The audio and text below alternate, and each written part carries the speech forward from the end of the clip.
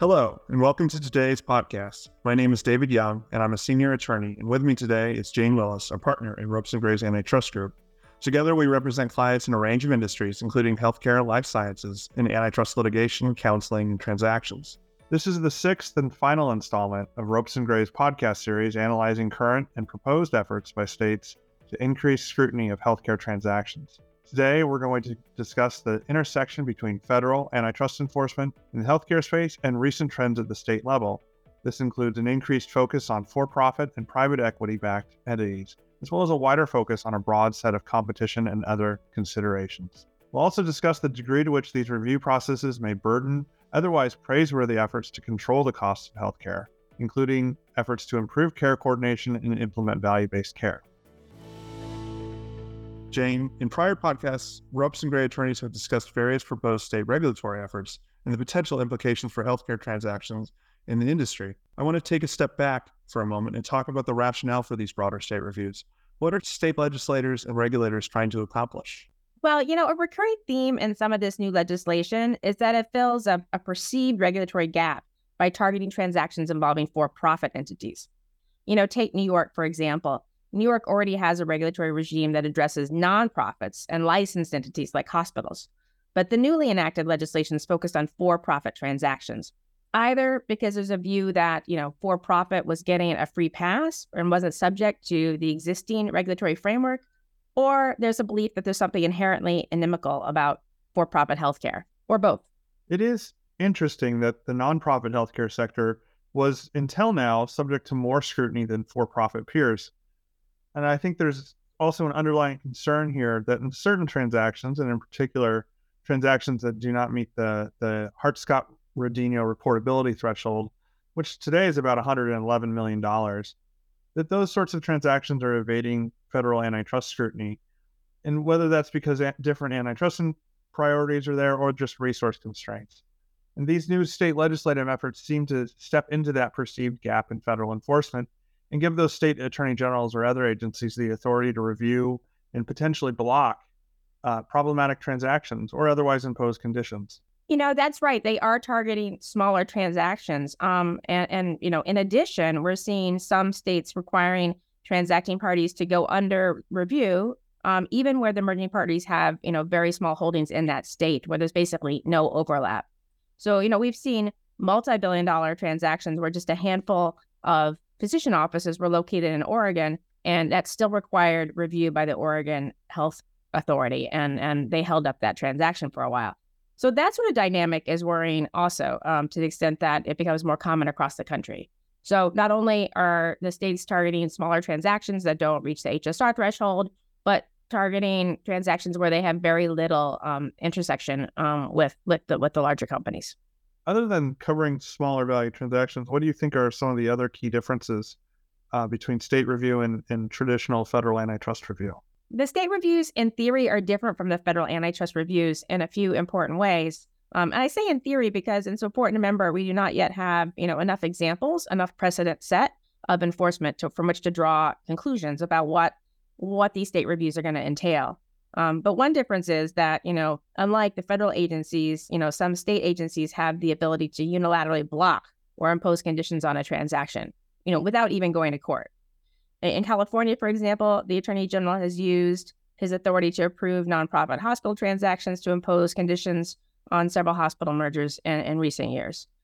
These conditions can be quite significant, including limitations on hospitals' contracts with payers, capping commercial rates, capping increases.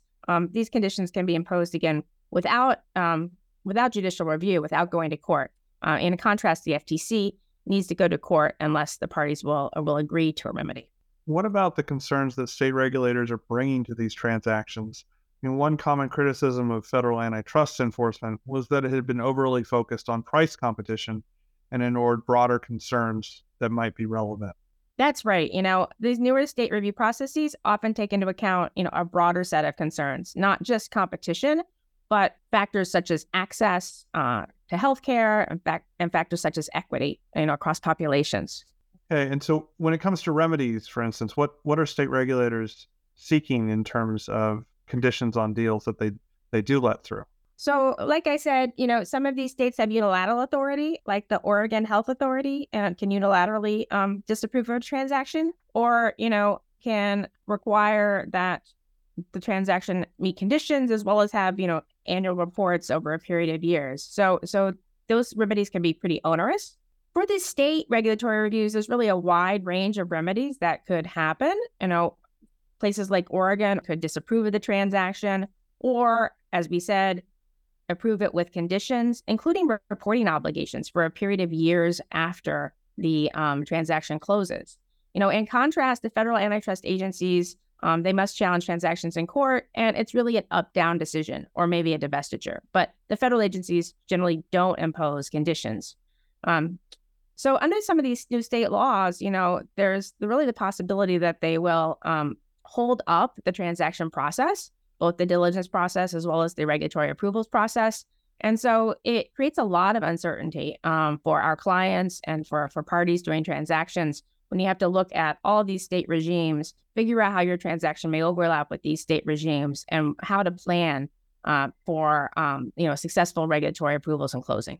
So the conditions that they're imposing, are these jeopardizing the transactions themselves, or are state regulators aware of how parties might react and how it might affect the economics of a deal? I think it really depends on the regulator. I mean, certainly these types of reviews can jeopardize transactions or make it difficult for the transaction to achieve the very purpose for which it's being entered into. Certainly in one example in California, a transaction involved a troubled rural hospital, and the Attorney General tried to impose unilateral conditions on the buyer's ability to raise rates. As a result, the transaction fell through and the hospital went bankrupt. So that's a situation where I don't think the regulator necessarily understood the objectives of the transaction and how important it was to the parties. On the substance of the reviews, the state laws that have been proposed or enacted contemplate this broad range of criteria that state agencies consider, not all of which are directly related to competition. What are your views on those criteria and how parties can consider them? Yeah, well, the federal antitrust laws, which I'm a bit partial to, focus solely on competition. That's avoiding, adverse effects or anti-competitive effects. In contrast, these state laws are looking at a wide variety of factors. In New York, for example, has 5 factors it focuses on: cost, access, equity, quality, and competition. So by focusing on factors other than competition, it does create uncertainty and broadens the review. I do want to step back and remind our listeners that under federal antitrust law, the focus is on competition, including overlaps between actual and potential competitors. And that's either horizontal overlaps that reduce competition, raise market share, or vertical relationships that cause foreclosure and reduce competition by foreclosing access to a competitor to be able to get to the market and compete. And just for our listeners' benefits, can you just give some basic examples of what horizontal and vertical overlaps might look like? Sure. A simple example of a horizontal overlap is if, for example, there's 2 practices, physician practices in the same specialty in the same city, and they do a transaction. That raises a potentially significant antitrust issue to the extent that their market share might be higher and they might be able to get higher rates. Importantly, for a horizontal overlap, it must exist both as to the geography and as to the service line. An example of a vertical transaction causing foreclosure would be, for example, if the largest commercial payer in a region acquired the largest health system in the region. So the high market share at both the payer level and the hospital level could create foreclosure and make it harder for other insurers or other hospitals to compete. Turning back to the state reviews, what is your view of what's driving these broader state reviews, and what are the pitfalls to this sort of broader approach that they have to evaluating transactions?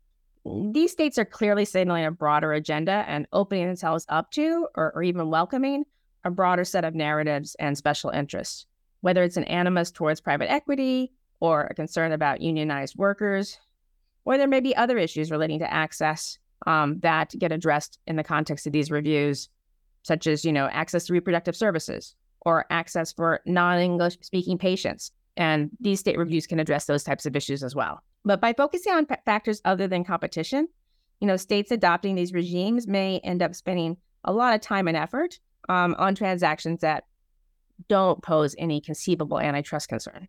Do you think the states with these review regimes are going to be more aggressive than the federal antitrust agencies? Not necessarily, because I would say that federal antitrust agencies are aggressive in different ways.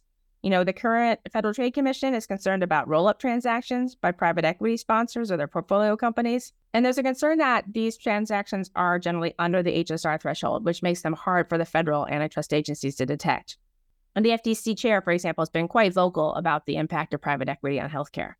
And recent state regimes have picked up on this as well. An earlier version of the New York legislation, specifically referenced the proliferation of investor-backed transactions in the physician space. Another concern of the FTC currently is the impact of transactions on labor markets, particularly for nurses. We saw that concern on display in connection with the Rhode Island transaction last year that was abandoned after it was challenged. There was a concern by a couple of the commissioners that not only was a transaction going to increase costs for patients, but could have an impact on nurse wages. Another, third area where the FTC is more aggressive is in pursuing cross-market antitrust theories. That's the idea that a transaction involving entities that, even if they're pretty far away from one another, could result in an anti-competitive effect and raise prices for patients. What about the Department of Justice, the other antitrust agency at the federal level? Are they involved in healthcare at all in mergers or conduct? So the Department of Justice Antitrust Division, of course, is the other federal antitrust agency, and they are focused on healthcare. More of a focus, though, on insurers, national insurers such as United, and there's been some inquiry into whether national insurers, by acquiring technologies and capabilities, are able to, increase their power and cause an adverse effect on competition. The DOJ is also focused on contracting practices in the healthcare markets. They're concerned about anti-steering provisions and anti-tiering provisions and contracts between healthcare providers and payers. So those are some of the concerns that the DOJ is focused on, different than the FTC, but we're also seeing more aggressive enforcement by the DOJ as well. Turning to thinking about some of the other major trends in healthcare have been efforts to control the cost of healthcare, such as value-based contracting or digital health transformations. Those are, of course, critical to the healthcare industry and aimed at controlling costs, but they're often reliant on scale of a provider or coordination between healthcare providers. And those two things, scale and coordination, appear to be disfavored by some of these new state regimes and the federal antitrust agencies, even if they are necessary for value-based health initiatives.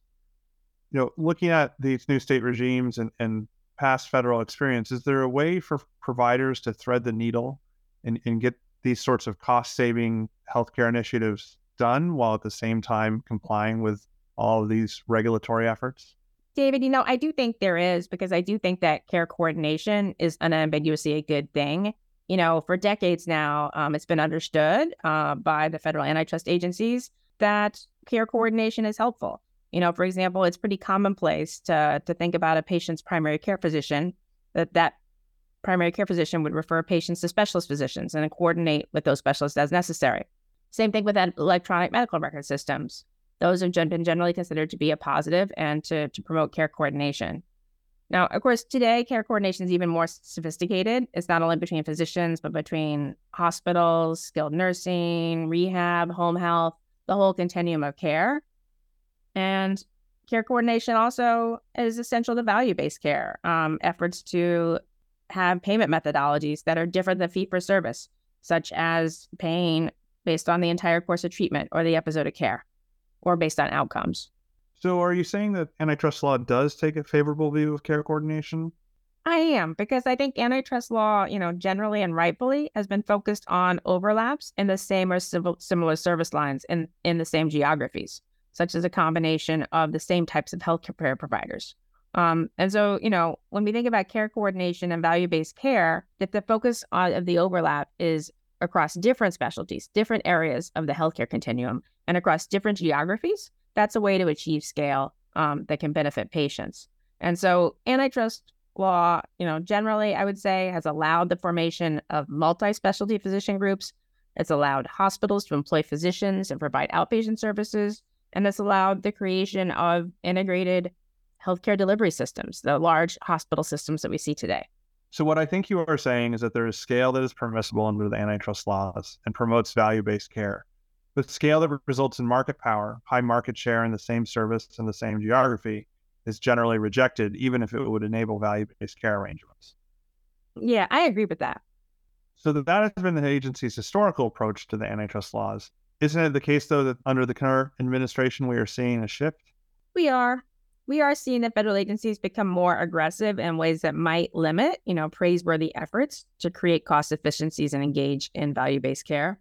That an animosity to private equity roll-ups of physician practices or to MSO arrangements, that's in tension with legitimate value-based care, to the extent that it's not rooted in an overlap analysis, but it's based on a bias against, for example, private equity. And the FTC's new focus on labor markets and cross-market effects. Those also may be odds with pro-competitive efforts, because integrated healthcare delivery systems can obtain cost efficiencies, including the labor markets that would benefit patients. What about the states? Well, certainly, as we've been discussing, the states seem to be focused on things that could indeed impede value-based care. We've already discussed that the state regimes may catch in their net transactions that don't reduce competition or transactions that don't even have much intersection with the state at all. And that will make it harder to do transactions and may slow down the path from signing to closing and may even require conditions. In addition, to the extent that some of the review criteria is vague or broad at the state level, that's going to create more uncertainty. So, Jane, it sounds like the increasing headwinds that transactions are facing in the federal HSR process, while directionally similar, are also quite different from those in the state review processes, which have this broader scope and pose more risks for healthcare transactions generally and value-based care efforts in particular. I think that's right, at least in theory. In practice, a lot is going to depend on the regulations still under development that define the scope of these state reviews, how the reviewing agencies choose to exercise the authority, and the resulting outcomes. Well, we'll keep an eye on those developments. Thanks for the conversation, Jane. And if those listening would like more information on this topic, please don't hesitate to contact either one of us or visit the Healthcare Group's Resource Center, Navigating Emerging State Regulation of Healthcare Transactions. You can also subscribe and listen to other Ropes and Gray podcasts wherever you regularly listen to your podcasts, including on Apple, Google, and Spotify. Thanks again for listening.